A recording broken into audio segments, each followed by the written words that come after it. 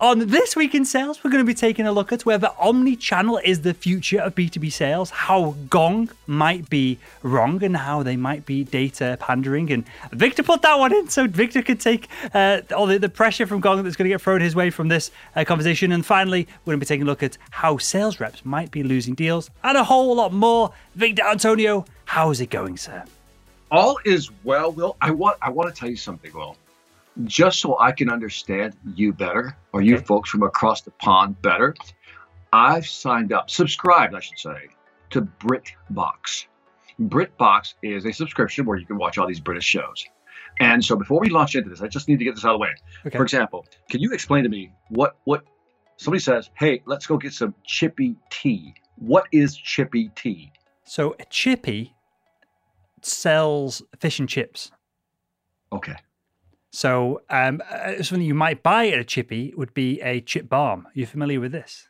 No. I just heard chippy tea. And so what is it? Chippy tea would be fish and chips, sausage and chips, cod and chips, place and chips, whatever it is. Or you might get a chip balm or a chip bap. Both of them are essentially chips in a massive bun. But what's the tea for? What's the tea then? Oh, tea is... I just assumed this was unilateral. So we'd have breakfast, we'd have dinner, and then we'd have tea. Okay. Oh, so it's all combined. Chippy tea all together. So it'd be breakfast, lunch, tea. So if we were getting fish and chips at tea, we'd go to the chippy to get tea. If we were getting a lunch, it'd be a chippy lunch. Okay. Okay. Also, chippy, someone who works with wood is called a chippy as well. I don't know if that translates. Okay. Here's another one. Sod. You call somebody sod, or you get frustrated, I think? Yeah, S-O-D. S-O-D. Sod. Yes. It just means you're... The equivalent America would be, you son of a bitch kind of thing. You sod. But then sod can be used in other ways as well, in that it could be used as, sod in heck, I've screwed that up. Or, that's probably the other way it'd be used. Got it. By the way, my favorite line so far that you guys continue to repeat is, don't be so daft. Daft. Yep. Yeah, don't be so daft. I did a podcast this week that'll go out in a few weeks from now with Daniel Disney, the Social Selling Show. And we were talking about haters on LinkedIn social media and what you should do if you experience this. And I've experienced this before. I'm sure you will have as well, just with the size of your YouTube channel. And one of the things, you may enjoy this, this is very British. One of the things that I do so there's two things I do. If someone comments something nasty on a post, one, Grant Cardone showed me this in an email years and years ago. It just offered some advice. And this is what he used to do. Clearly, he doesn't comment on anything now. He doesn't need to. But he would comment, thank you for the attention. So if someone's being absolutely horrible and nasty on you when you're selling or you're doing whatever online, just Grant Cardone's advice is just to say, hey, thank you for the attention. And then if they comment something else, thank you for the attention. And you're feeding the algorithm, it's getting more attention, and the video or post is going to do better. What I tend to do is just say, you're a bit of a silly Billy. Okay. Because there's no comeback from that. I'm not using that one. I'm just not using that one. So I've had this before. We can talk about this off air because you might know the individual. Someone threatened legal action against Salesman.org, the company, because one of our sales assessment, I changed the name then just to stop any faffing, but used a similar name to what this individual calls part of one of his training products, right? Or his organization called it. Right. And he was sending me these emails. He started spamming me on LinkedIn. He tried to, disparage and talk absolute just shit about me, the company. And so every time he did it, I would just post underneath, oh, you're a silly Billy. You're a silly Billy. And then people would start commenting on top of that saying, oh, you're a silly Billy. And then they would call me a silly Billy and other people getting silly Billies. Some of these posts went semi-viral on LinkedIn just because people jumping on the chain, calling everyone else silly Billy because this idiot's trying to flex his muscles and threaten things that he couldn't have pulled off anyway. So there we go. There's another one for you, Victor. If someone's doing your head in and you want to if you want to disarm them, call them a silly Billy. I've jotted that down. I don't think I'll use it, but I've jotted it down. All right. Right, well, rather than those two being silly billies and not talking about anything to do with sales, let's jump into the news. And this is from groove.co. The article's entitled, or the post entitled, 50% of B2B sales professionals saw their workloads increase during the pandemic, a new survey reveals. So there's a few points in here. Victor thought he was being a clever. Victor was basically being a silly Billy. He's added a section underneath, which I've already included in the top of this doc. And Victor clearly didn't read what I wrote. Okay, well, go ahead, read it. So I'm going to read it. 42% of respondents indicated that customer churn from organizations impacted by COVID-19 was the biggest challenge facing their revenue team in 2021. Now, Victor, is this because more and more products are just going this SaaS model, and so it's going to become more and more of an issue for everyone in 21, 22, 23? Or is it because when you're on that recurring model, you can just go, okay, we need to cut costs, cut, subscription cut. We don't need to speak to someone. We don't need to do anything. We just click on the website. It's gone. It's gone. It's gone. And companies have made it almost too easy for brands to just move away from them. I think and by the way, I think I missed it because I didn't see the part about the survey of 765 sales professionals. That's why I think I kind of added that without looking at that. Sorry about that. But anyway, so I think this is interesting because I think this is part of the cost-cutting effort, the knee-jerk reaction that people went through when the pandemic hit. And a lot of companies told me the same thing. My first phase was to let's reduce costs anywhere we can. And if a lot of these subscriptions were actually just, coming up, as you say, in a SaaS model, yeah, they were being just canceled. Wait, did you cancel anything during the pandemic? Did you have a hunker down moment? No, I didn't actually. I mean, I don't think I actually had a spend moment. I think we talked about this, how I just started building out the studio because I go, we got to do something. So I went the other way. So we didn't look at cost. I'm sure if I looked at subscriptions, I'd probably give them a second look if I really needed it. But I can't recall cutting anything significant as far as, a subscription or anything like that. Well, the reason I ask is I'm going to go through the process over the next couple of weeks. So we spend like thousands a month on different subscriptions, and some of them are completely needed because our developers need tools, our editors need tools, I need software hosting. We host our own podcast feed, so that's like $100 a month to host that because so many people get so much traffic every day. But I'm pretty confident I can probably slash this in half just because, and this will be relevant to a lot of organizations. I'm going to call it this. Maybe it's called this. Maybe it's called something else. But I feel like we get subscription creep, where we have that's a good phrase. 5 or 6 subscriptions. We're like, okay, fine. It's just I don't even care about that money. It goes out. It's in the books. I'm not bothered. Then a year later, it's 7 or 8. 3 years later, we go, hey, we've not actually used any of these tools in 12 months. Do we really need them? And then maybe 3 or 4 years in, we go, oh, hey, we're wasting thousands or tens of thousands of dollars a month on products and services that we were sold to or sold out that we thought we were going to use, which we end up not using. And that's what we're facing over at Salesman.org at the moment, this subscription creep. Because we've got like 3 email services that our email lists are spread across that could easily be combined into one email service. And that would save hundreds a month just on that. Yeah, I was thinking about as you're talking, I'm going, the one that's irritating me right now is that to use the Vibe board, for example, behind me, I use OneDrive, which is a Microsoft product, right? I started using Dropbox years ago, so I got so much in there. And then I got Google Drive because a lot of people don't like to use Dropbox; they have to use Google Drive. So I got 3 massive storage places. And it's hard to kind of say, everybody, hey, get on one platform. Maybe that's a new business model. The integration of hard drive space or cloud space. Wouldn't that be an interesting model? That'd be an interesting model, I think. It'd be interesting, but I feel like you may be overcomplicating things by sending a link that then goes to multiple places and synchronizing it all when you can just, I guess, if you're the customer, you can demand what people use. And if you're the on the other end of things, maybe we just got to suck it up. Here's what I think. Here's kind of how I'm looking at it. And I'll give you a model. Tell me if you agree. I'm going to shift it for you a little bit. Maybe you'll see it. There's a website called Chartable. And in Chartable, you can actually create a link for your podcast. And it can sense/detect what device the person is using. So much like that, what if you log into this massive cloud thing, whatever it is. Let's call it massive cloud, right? We log into massive cloud. The Victor Cloud. The Victor Cloud. Thank you. Oh, I like that. Let's go. You log into the Victor Cloud, and then you provide your logins for all your massive, your sub clouds. And then when somebody logs in or you send a link, it knows which cloud to direct it, which sub cloud to go in. So you're only working with one link, looking at 3 sub clouds within the Victor Cloud. But then you've not solved the problem because you've got 3 subscriptions. Now you need the 4th subscription to combine all the subscriptions. But okay. Let's go one step further. Let's really develop this product here. What if the Victor Cloud can actually pull all 3 of the databases into a massive cloud, which will then allow you to cancel at least all 3. You could cancel all 3. That would be an idea. You log in with all 3 accounts. The Victor Cloud would suck all the stuff in, organize it for you, and then say you are now ready to cancel all your subscriptions. What do you think of that? I think all of those services probably have an export option to allow you to do that.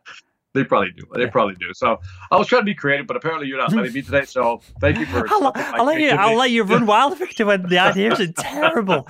I've got 3 subscriptions. I want to get rid of them. I'm going to start a 4th subscription that will get all 3 subscriptions, combine them into 1 subscription, but now it's got 3 times the product service, so it's going to cost more. So you're saying in sum that you don't like my idea. Is that what you're saying? I'm saying just get on Google Drive and cancel the others. Yeah, I just start exporting everything else. Yeah. But this one, for example, I have to use the OneDrive. Okay. It won't let me use the other drives for some reason. So that's a product problem then, as opposed to a service problem, right? That is a writing to a manufacturer and giving them some feedback, perhaps. Yeah, I mean, even like if you, for example, if you go to Google Jam, which is a competitor of this board, the Google Jam board is a Google product, and they want you to use their product. So anyway, let's get back to it. Well, let's move on to McKinsey. McKinsey research confirms, and this is kind of what we're talking about here, an omni-channel is leading the approach to B2B sales effectiveness. And it's jumped from something that isn't in the title to 83%. So we'll come back to that in a second. So I guess we need to clarify a few things here first. Victor, how would you describe omni-channel for someone listening to the show who's unfamiliar with it? To me, omni-channel is simply you have multiple ways to get to your customer or approach your customer. Pick your channel. These are the different channels you have. You have social media. We know what that is. Text, messaging, phone. What am I missing?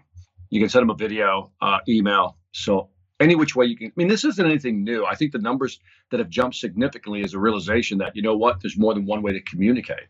My question to you is, do you think this jump is also, this ramp up, Will, is because of what we talked about last week? As baby boomers exit the market, and we have more millennials in the market, they're kind of liking the whole omni-channel approach. They're more willing to go to the other channels to communicate. I totally agree. You're spot on. I think there's another layer to this as well, which this research doesn't overtly talk about, but we talk about it on the show all the time, of where salespeople are engaging with buyers within the buying cycle, the buying experience. Omnichannel, if we look at it from a broader perspective of marketing, sales, and customer success, whilst you're cold calling people, emailing them, engaging with them on LinkedIn, hopefully your marketing team is doing targeted advertising from a brand perspective to that individual. Maybe there is conferences, events, even if they are virtual, that the individual has been targeted to as well. So I think what the research here is alluding to is the fact that you might have had at some point in time the ability to, we have one call center. All they do is cold call all day, and they crush it. They've got the right method to get in front of the right people at the right time, and our product is differentiated enough that people go, "Oh, that is interesting. I'll take your call. I'll have a listen to your pitch." Versus now, products are so undifferentiated and so similar that people go, well, okay, that sounds interesting. I'll just Google it and I'll get back to you. So in which case, you need to be at the top of the Google search engine results via SEO or advertising within Google. You need to then, when people click your LinkedIn profile, you need to have a great LinkedIn profile before they engage with you. So I think this is what it's alluding to here of it's not for everyone. There'll be some companies that are still succeeding in this, but for most salespeople, most sales engines or machines, we're getting to the point now where you can't just cold call, cold email, meet people at conferences, networking. There's got to be a strategic approach to doing this as an account, attacking the whole account as opposed to just get in front of the right people. I think, I'm thinking about the change in the market. What you said is, as you say, spot on. I saw some data, and we'll have to refer to it in the next This Week in Sales. The cold call to meeting ratio or percentage was almost less than 1%. Yep. And I found that I thought it was a little low, a little shocking that it was that low. I would have said 3 to 5%, but it seems that number is dropping. As engineers would say, it is asymptotically approaching zero. And I'm like, maybe, and that's why we're looking at other channels, but texting is up, right? Messaging is up in terms of connecting with people. So I think that's interesting. For sure. So, and this is what it's saying, right? If you can text someone, then book a meeting to then do X, Y, Z, and then you get them on a webinar and you do this. Mm-hmm. By the time you get all these multiple touch points, by the time you do this omni-channel approach, you're not just influencing them at the 75% of the way through the buying cycle. Your brand has been through them, educated and taught them all the way through the buying cycle. And so at that point, if I've got all my information from Blackmagic, a producer of camera equipment, I'm going to be more than likely to be swayed towards them because everything else is going to be compared against them. Oh, Blackmagic does X, Y, Z because I watched this webinar, I spoke to a sales rep, someone called around and measured out the room or the studio or whatever it is to go with someone else. At that point, it's almost seemingly a risk that you're not going to get what you've built yourself up to get. So I think this omni-channel approach, it's going to be more and more difficult for smaller businesses to compete with the likes of, if you're buying cloud services or something like that, there's going to be very few startups that will be able to compete with AWS or whoever it is, just because they've got that footprint and that brand recognition. And I guess it's almost coming back round to the days of, 40s, 50s, and 60s where brands would become household names via just advertising on television because everybody would watch the television. I feel like there's more brands emerging now, like all the internet brands, Google, Amazon, Facebook, LinkedIn, these kind of brands that have the brand recognition that, like my dad knows what LinkedIn is. He's never been on there. He'll never go on there, but he knows what the product is just because of this omni-channel approach and so many people talking about it via, I guess, network effects as well. I think it's interesting what you just said is that because what you said, these are really mega brands, right? And before we had brands and we had mega brands. And I think the brands are gone. They've been pushed down. And these mega brands have become more mega, if I can say it that way. But everybody else is still amongst the noise trying to figure it out. Yeah, it's been well studied that most of the mega brands of today, McDonald's, Coke, Nike, whoever it is, became, to use your words, Victor, mega brands because of TV advertising decades ago. And there was a lull kind of in the past 20, 30 years until the internet age, where I guess there's more leverage there that, Google, Facebook, these brands that really took off, they had more leverage than other brands had prior to become that mega brand status. But yeah, most of the household names we know came from television 20, 30, 40, 50 years ago. Yeah, I think and I just want to highlight this and then we'll get back to this. But I think, and you tell me, I've noticed that even producing videos and we'll talk about video later on, maybe I should say it for that, but I'll just make a quick point. It's tougher to compete even with video today than it was, let's say, 5-10 years ago. And we'll hit that later when we talk about VDR. Sure. I will save my thoughts for that then, because you were obviously when did you start your YouTube channel?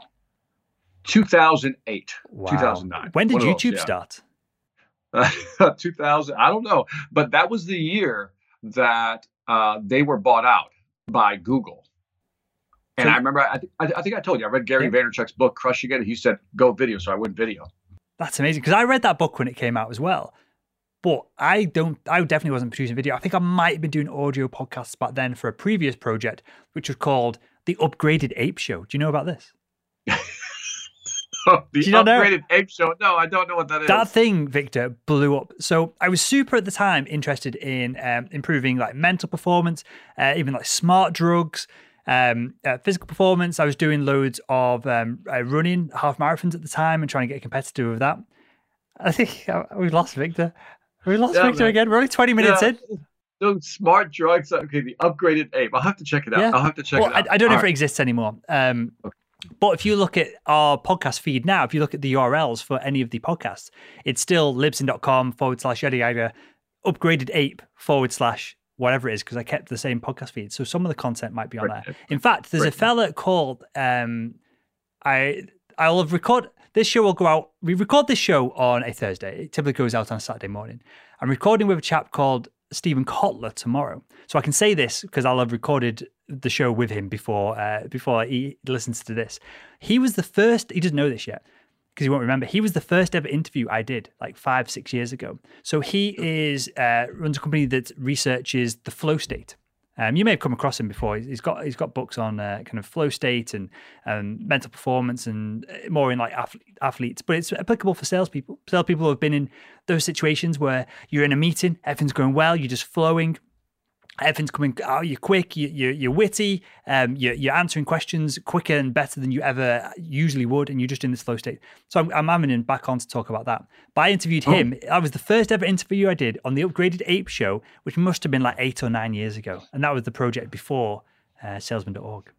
Very cool. Who wrote the book? Remember there was a guy who wrote a book, Flow. He had a complicated last name. Chichikamezika. It was some Russian name that just went through a blender. Do you know what I mean? It was a long name. But anyway, we'll put that in the show notes. But it was a good book. I remember reading it down about the flow state and trying to achieve consistently a flow state and how you get into a flow state. So I think that's, by the way, I think that's a very important topic, by the way. So I'm with you on that. Okay, well, we'll refer back to it next week, and I'll see if there's any insights we can share with the audience. Cool. Next up, this is a Alligo report. So they must be publishing quite a bit at the moment because we've featured them on This Week in Sales numerous times. And if you want to be featured on This Week in Sales, did you like that transition, Victor? If you want to be featured on This Week in Sales, head over to thisweekinsales.com, submit your article, post, data, whatever it is in there, or comments. If you want to give me or Victor some banter, please do. So this is a new report from Alligo, who says, or it's entitled, more than half. What was funny about that? We just lost you. Read the title. I think we're building some suspense here with this title, Victor, and I don't think it's going to pay off. More than half of sales reps lost a sale because they couldn't meet a buyer in person. Just by the way, Adam, who does the editing for this podcast, I want Adam to drop in a boo-hoo baby crying sound right here, like wah, wah, wah. More than half of sales rep lost a sale because they couldn't meet with buyers in person. Such a white title. That is a white title. This is not an opinion. This is a data point right there. You're adding the emotion to this. Okay, I'm going to tell you why this is a what. But just go ahead. Just read the data. Then we'll talk about it. Go ahead. Read so it. I'll give you a few bullet points. Going remote has hurt productivity and morale. This is what I thought was the most valuable thing about this, because we all were in the assumption that working from home is great. Everybody's happy. People are spending more time with their family, their dogs, or whatever it is. But 62% of sales professionals say they've lost a sale because they couldn't meet personally with a buyer. 56% of sales leaders say remote work has negatively affected team culture. And 57% of sales reps say they feel unmotivated working remotely during COVID-19. And I would be in that bucket, Victor, if I was, especially medical device sales, which the whole point is you go into the operating room, you spend time with these awesome surgeons, you're learning every time you go in. I'm trying to teach, but I'm learning at the same time. If I was just sat at home sending out flyers, demoing equipment via Zoom, whatever I would have been doing in medical device sales, I would have felt demotivated as well, I think. What about you? Yeah. By the way, there's parts of this I really agree with. Let me rephrase that. There's a lot of this report I agree with. The part that made me just call it a whiny title was that title. 62% of sales professionals said they lost a sale. Okay, because they couldn't meet with the buyer personally. Okay, so where did the sale go? Where did the sale go? I guess to another person who knew how to use virtual selling more effectively. Because they couldn't meet with you, they couldn't meet with anybody else, but they also bought from somebody else. That's the assumption, isn't it? That when I read that, I go, well, wait a minute, who did they buy from? If they didn't buy from you, they bought from somebody. And if they couldn't meet, they probably bought virtually from somebody. So that's why I gave this the whiny award of the week.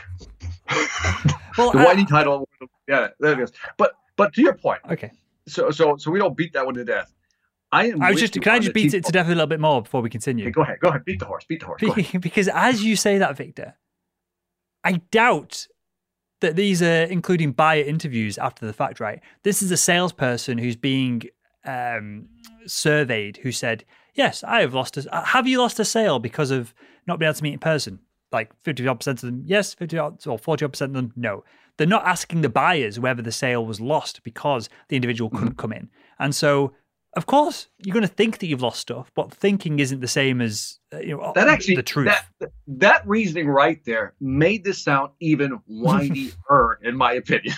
So we both just agreed on something, Victor. You made a point, and I'm back to you, my friend. Appreciate that. But I was talking to a friend of mine yesterday. This goes to the 56% of sales leaders says remote working has negatively affected team culture and sales reps that they felt unmotivated working during COVID. That is true. I believe that to be true. But the example that brought it home for me was the conversation I had yesterday with a friend of mine. I said, how's business going? He says, we're struggling to keep people. We have, people are quitting. And I said, why? And I thought he was just going to say, well, something about the work environment. But he said, no, he says, we don't pay people a competitive rate. We're usually a little like 5 or 10% below the competitive rate. But the reason people came to work with this company and stayed is because they loved the culture. And then COVID has basically decimated that corporate culture. And I thought that was a fascinating perspective.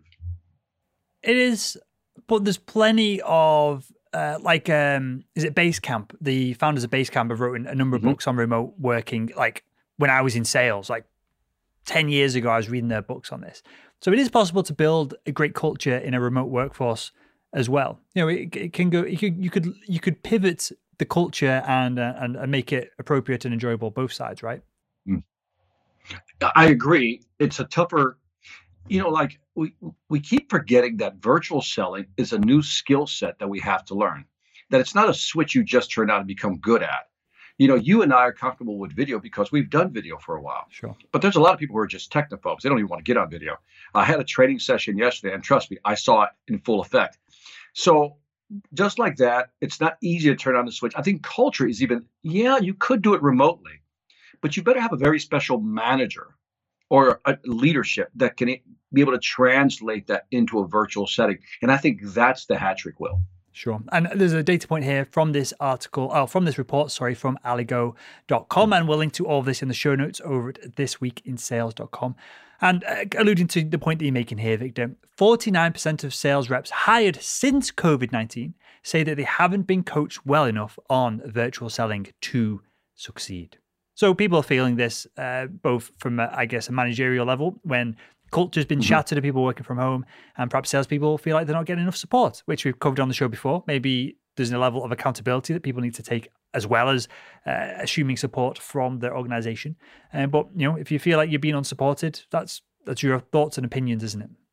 Yeah. What do you think of the statement? It takes 2 times longer for a new hire to be productive during the pandemic compared to when they were doing in-person training. What are your thoughts on that? I guess if you're being onboarded, which can take 6 months, 12 months. I know in my last medical device sales role, we were literally learning the best we could at a layperson-esque level, the procedures, so we know when our endoscopes would be used, when the cameras would be used, that side of things. We literally went to almost like college for 6 months, and then 6 months of being with someone in the field and following them around and being out learning from them. So it took a good 12 months to ramp people up.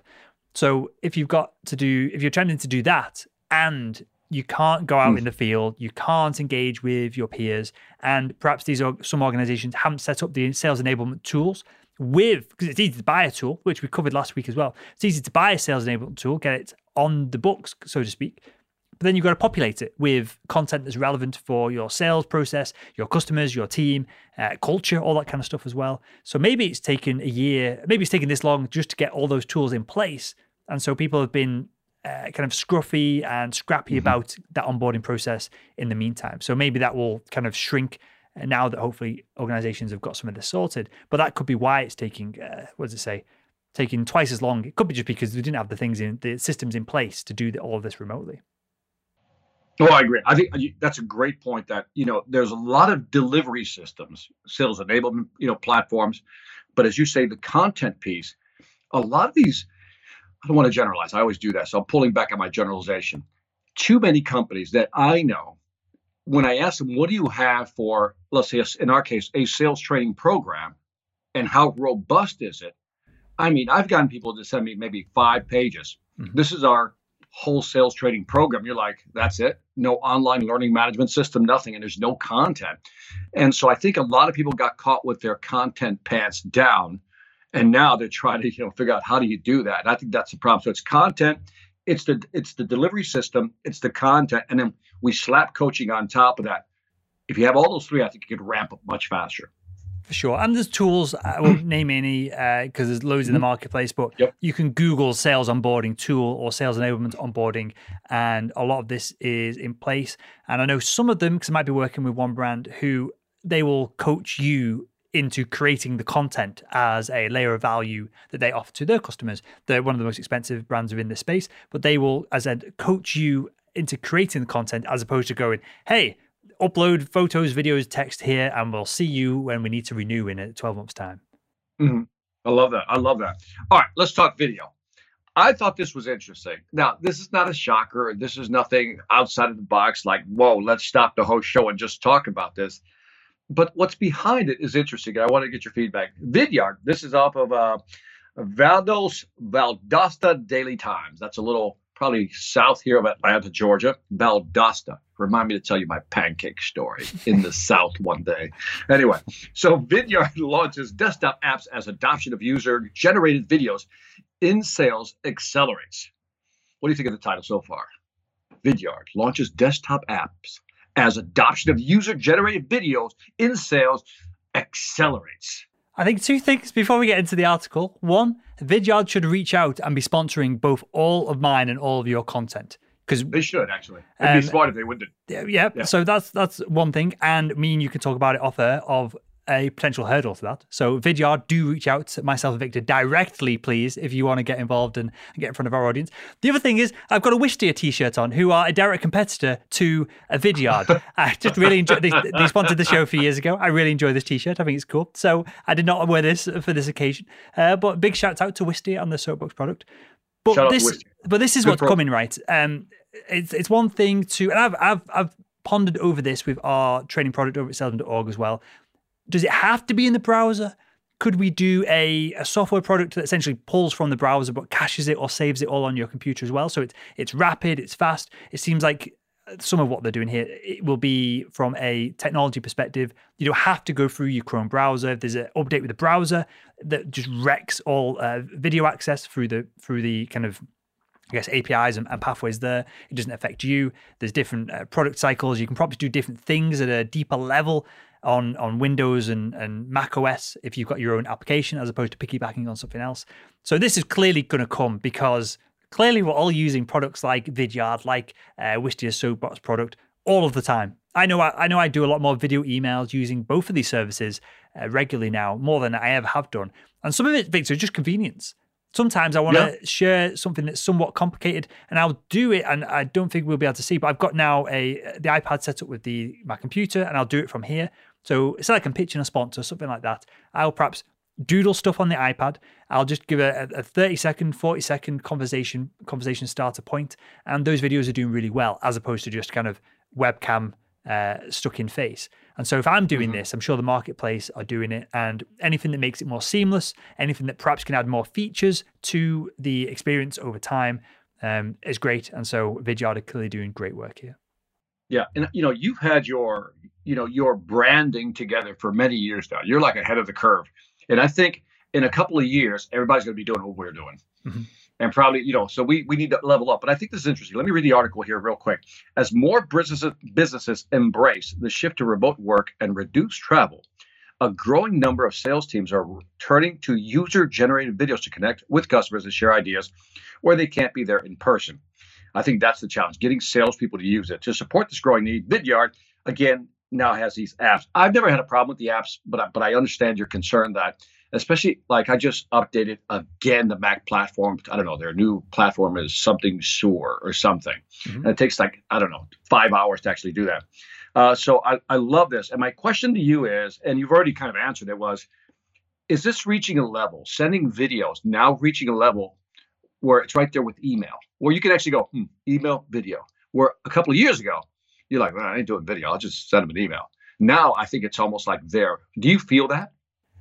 I appreciate the question. I think it's when I'm about to be set up for a kill, you always say, "I appreciate the question, Victor." No, it's almost like the matador when he knows the bull is tired, and then he raises his sword one last time, right above, aiming downward, and then waiting for the final kill. So go ahead. Do you know what? It wasn't that at all. What I was trying to do was pivot the question so I could answer something completely different, which is what I'm going to do. Because I feel like, I know, because we use it. It's software based, right? It's ones and zeros. Most of these videos are being sent over email. So you've still got to have the subject line. You've still got to have essentially a thumbnail. If you're using Google or wherever, you might have the image pop up underneath the subject line before you click on it. So we're piggybacking on the existing technology of email. So you've got to be great at email regardless. And videos are a way to do email. Now, some of this changes when these tools can start to do it, and when service providers and carriers will allow you to do it, when you can send an email directly to someone's phone. So if I've got your phone number, and we've both got iPhones, I can send you an iMessage or whatever the branding is, but a video message over iMessage. Now that's more direct. I don't need to rely on subject lines. The deliverability is going to be 100%. Now you may choose not to open it. You may choose to block my number, but it will definitely reach your inbox. versus sending video over email. Who knows whether it ends up in spam or elsewhere? So to answer your question, email is important, but when video becomes slightly, I think we're perhaps a few years away. When I want to message you rather than texting you, I just go, "Hey Victor, are you ready for the show? I'm jumping on. I'm just in the car. I'll be in the studio in 5 minutes." When that becomes more and more common, that's when video perhaps will overtake email, and we see it with web traffic, right? Most web traffic is video. More people watch video than read articles. That shift happened 4 or 5 years ago. So I agree. This is coming more and more over time, and it'll become more and more seamless. And eventually, Apple will really encourage video, but it's just more expensive to send. It's more expensive to host, and so there are physical bandwidth limitations that are perhaps holding back the technology just slightly right now. And I think let's loop this back, do a call back to our initial conversation about omni-channel. Because again, what I think is happening is that the younger generation, if I can say that, millennials and everybody after that, again, they're taking this like fish in water. They're not having a problem with it, which is why you're seeing, I think, this increase in this usage. For sure. And what would you rather get, Victor? Would you rather get a video email from me? So I don't know, say like I want to pitch you on a new show. I really want Victor to work on the sales technology show, whatever it's going to be. Which would you be more likely to engage with and go, a well-written 300-word email that lays everything out, or a video via email, which could still have bullet points and stuff at the bottom that summarizes, where I perhaps show you something as opposed to just tell you about it?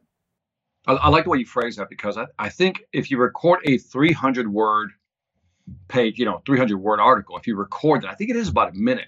And I want to highlight that I would go for the video if I saw a minute. If I saw a minute and a half, I'd be like, okay, that's my outer bound of wanting to watch the video. And anything after 90 seconds, I'm like, I don't know if I want to watch it, because if you can't say it in 30 seconds to 60 seconds, it probably isn't that good.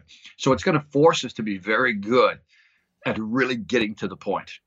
For sure. And the final point on this, I see this with LinkedIn voice messages, which I get somewhat regularly at the moment. This seems to be the hot topic, a hot hack for people to do.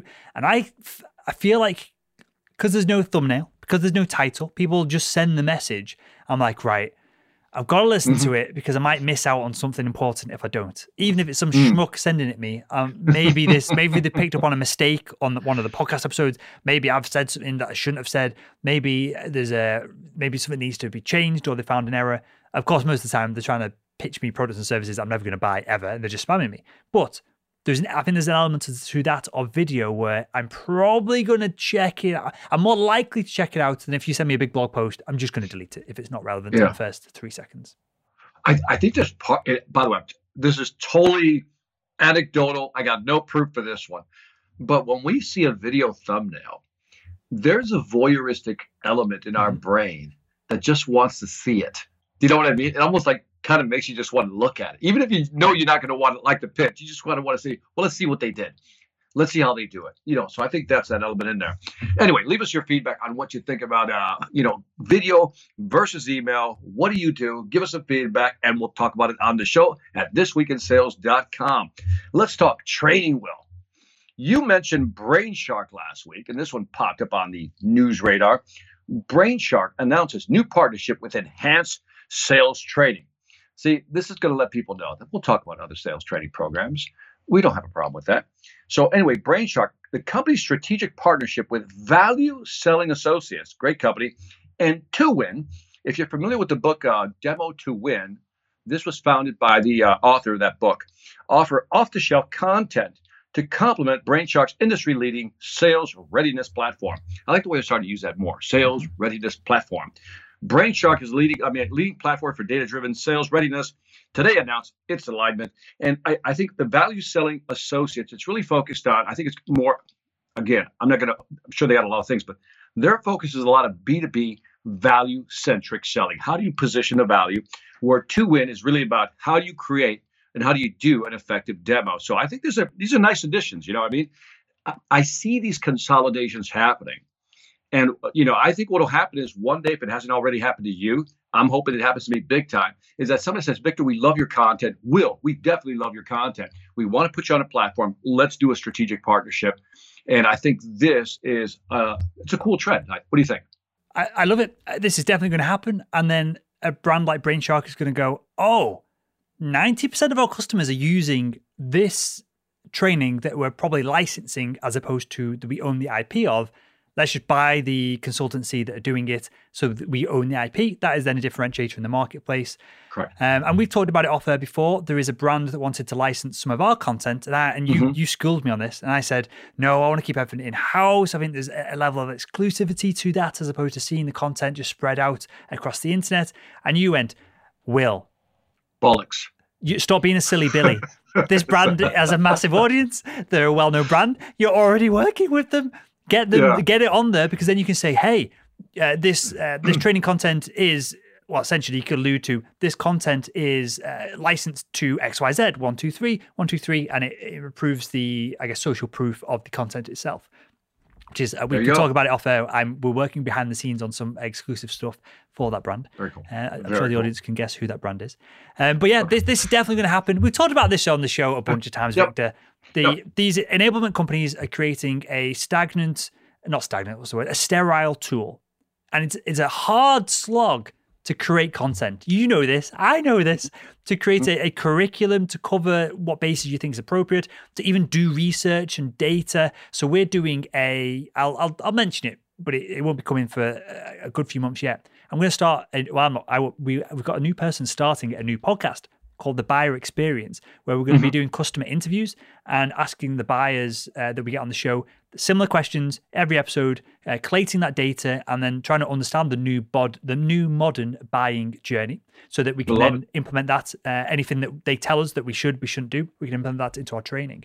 And this takes a ton of work, ton of effort, ton of resources. And so when there are smaller organizations that the likes of Brainshark could potentially gobble up, that have done all the hard work for them, it makes total sense, right? Yeah, no, I love it. God, great minds think alike.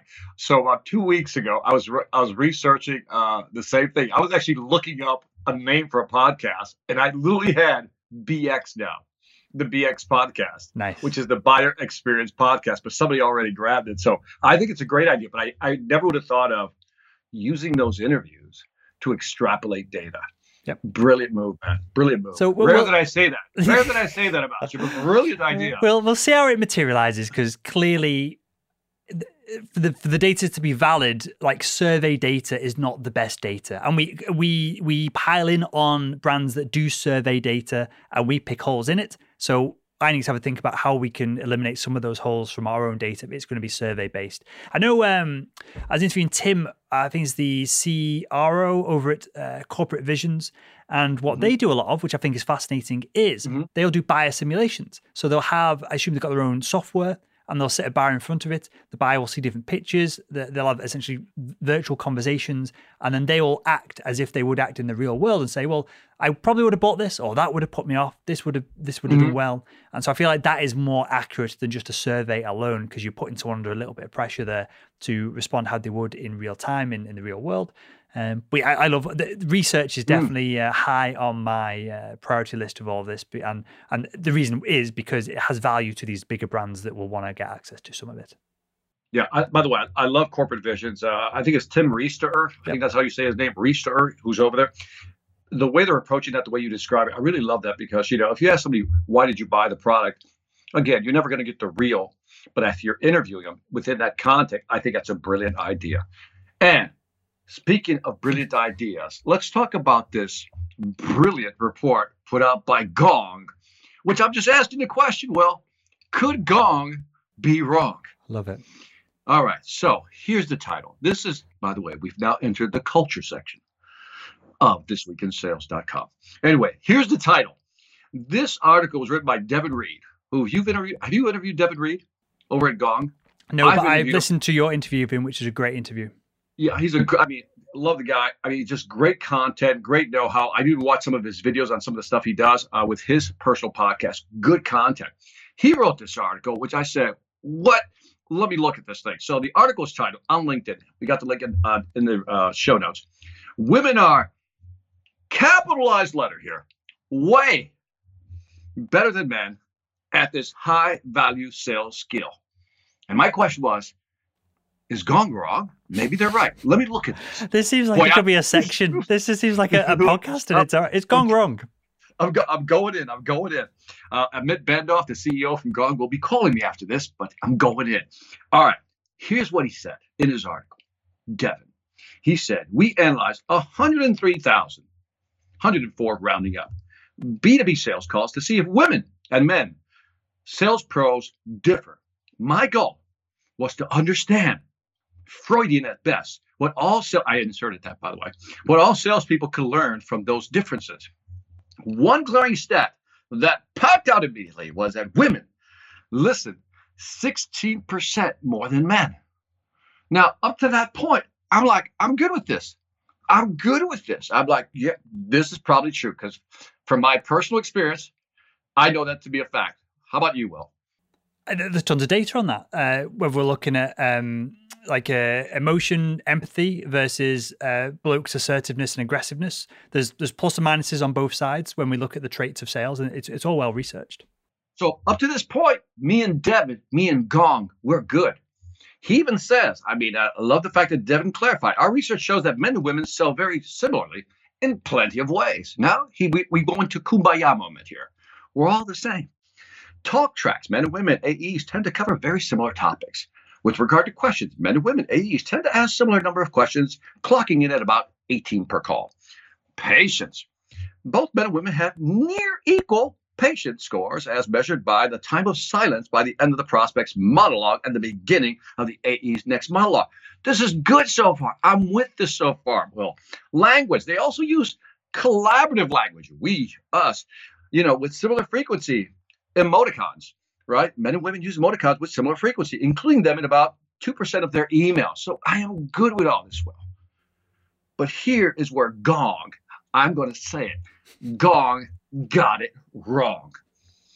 Let me go slowly because then I want you to tell me if I'm wrong. Okay. But I don't think so. This is called, I believe the phrase is a syllogistic fallacy. But let me pull it back. What he said was, women listen 16% more than men. That's what data shows, which is why they're winning more deals. Now, the women being good at selling is the correlation. The listening is the causation.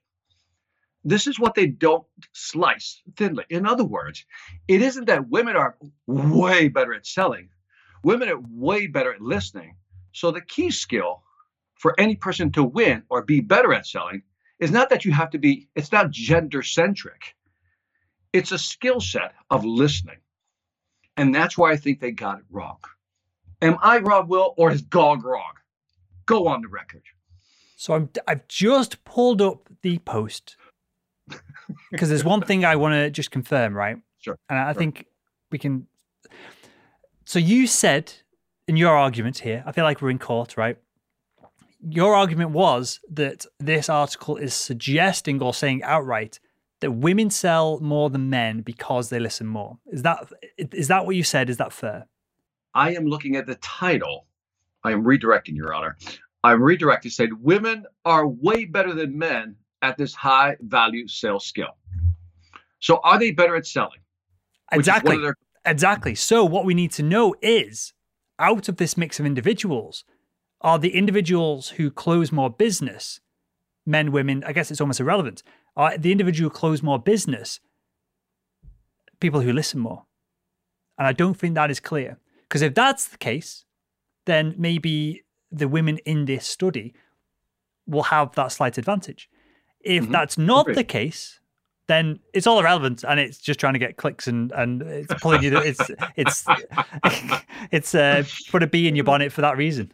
Yeah, that put me in my bonnet. But I think it's one of those things where it has nothing to do with women. It has everything to do with the sales skill.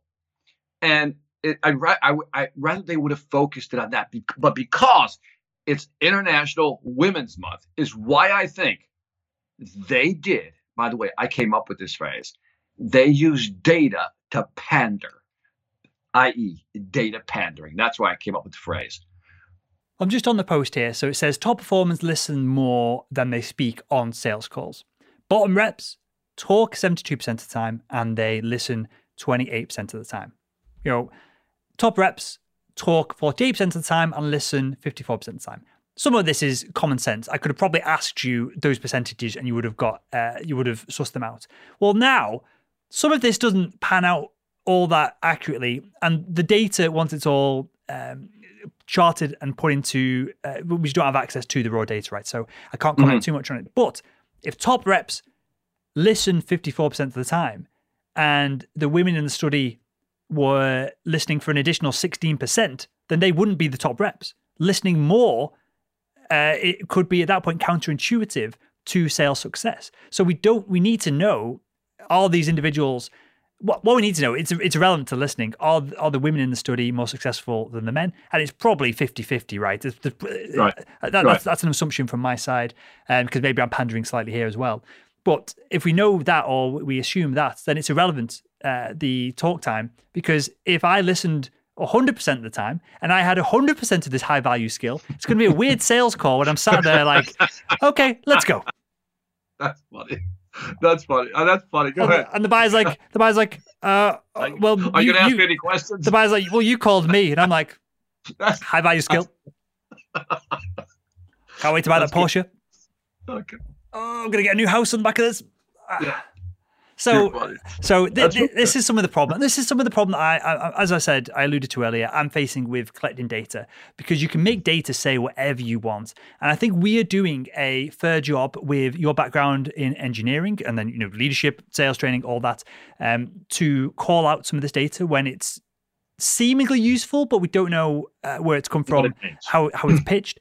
And from my background in, I've got undergraduate degree in chemistry, all computational chemistry based.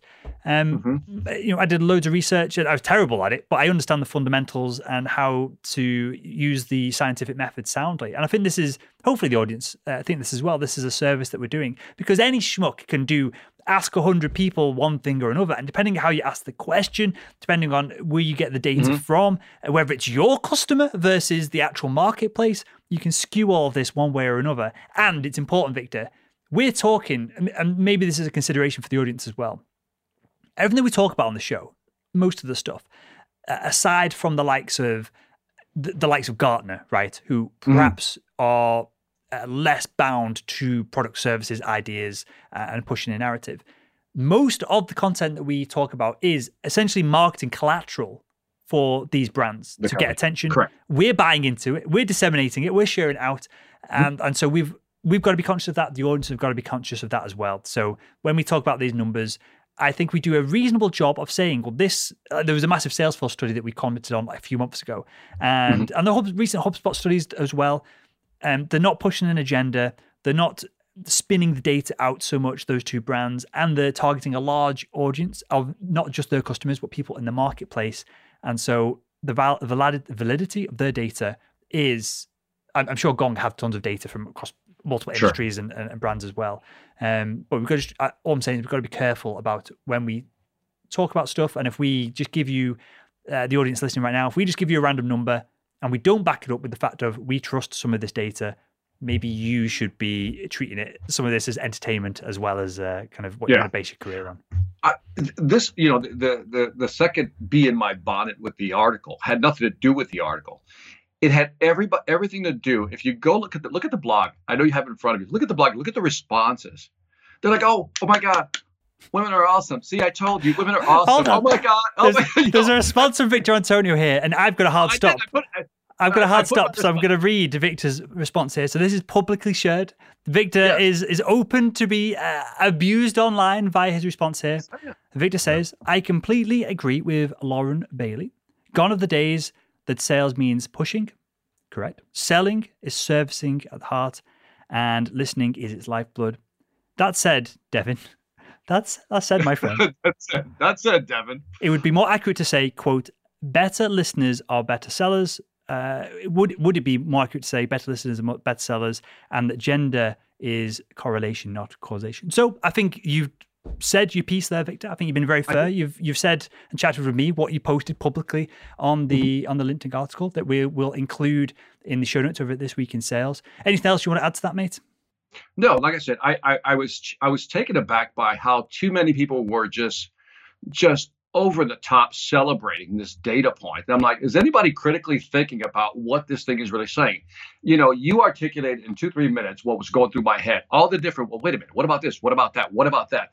And I think it irritated me that this is LinkedIn. I guess I'm expecting a higher level of cognitive display as opposed to emotional display.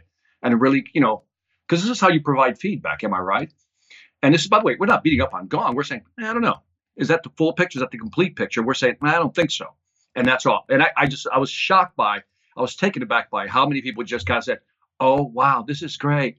Women power. I'm like, wait a minute, wait, look at the data. But anyway, I'll end it on that. And final thing I will end this on. This is on Gong's LinkedIn page. It was written by Devin. This isn't on Devin's own LinkedIn profile, where perhaps he could have collated some of this data himself and put his own article out. This is a corporate piece, right? This is a corporate piece of content. Yeah. So I feel like the standards, whether it's on LinkedIn or their own blog, is different to an individual posting this. Got it. I'll accept that. Cool. Right. Well, anything else to add before we wrap up? No, just want to remind people, in June, if I may promote this, we have the Outbound Conference here in Atlanta, Georgia. So go to outboundconference.com. You got Jeb Blunt, Mark Hunter, Anthony Norino, guys, and a bunch of new speakers. It's a great event. It was canceled last year. It's going forward this year. And yes, yours truly will be there. Amazing stuff. And for anyone who isn't familiar with those individuals, they've all been, other than Jeb, have been on my podcast. We've talked about this off air. We need to get Jeb on my show. Let's have a chat. Sales legends. I called Victor sales legend. This is like the A-team of sales trainers, especially in this modern environment that we're living in the virtual world. Almost all of you have got a book essentially on virtual selling, AI, all the modern spin on the sales process. This is new school. This is powerful stuff. If it was more local, Victor, I'd be there myself, my friend. Hey, man, you're welcome to come, man. Will, here's what I'm gonna do for you. I'm gonna put this on the air. If you come, I will comp you. You don't have to pay to get in. You just have to find your way over here. How's that? I just need 3 weeks quarantine, a $5,000 flight, and then hotels, and then probably the whiskey bill to keep up with you lots after the fact, right? Okay. I'm just putting it out there. Well, I'm just trying to be nice here. It's something that we're going to be doing probably next year, 2022, a lot more traveling. So me and you will meet up then for some whiskeys and some good chats and some more probably X-rated sales content after the fact. And with that, Victor, and for the audience, I've got to go because I'm already a minute late for another conversation. So I'll wrap things up there. That was This Week in Sales. That is Victor Antonio, Sales Legend. My name is Will Barron, founder over at salesman.org. And we'll speak with you next week on This Week in Sales.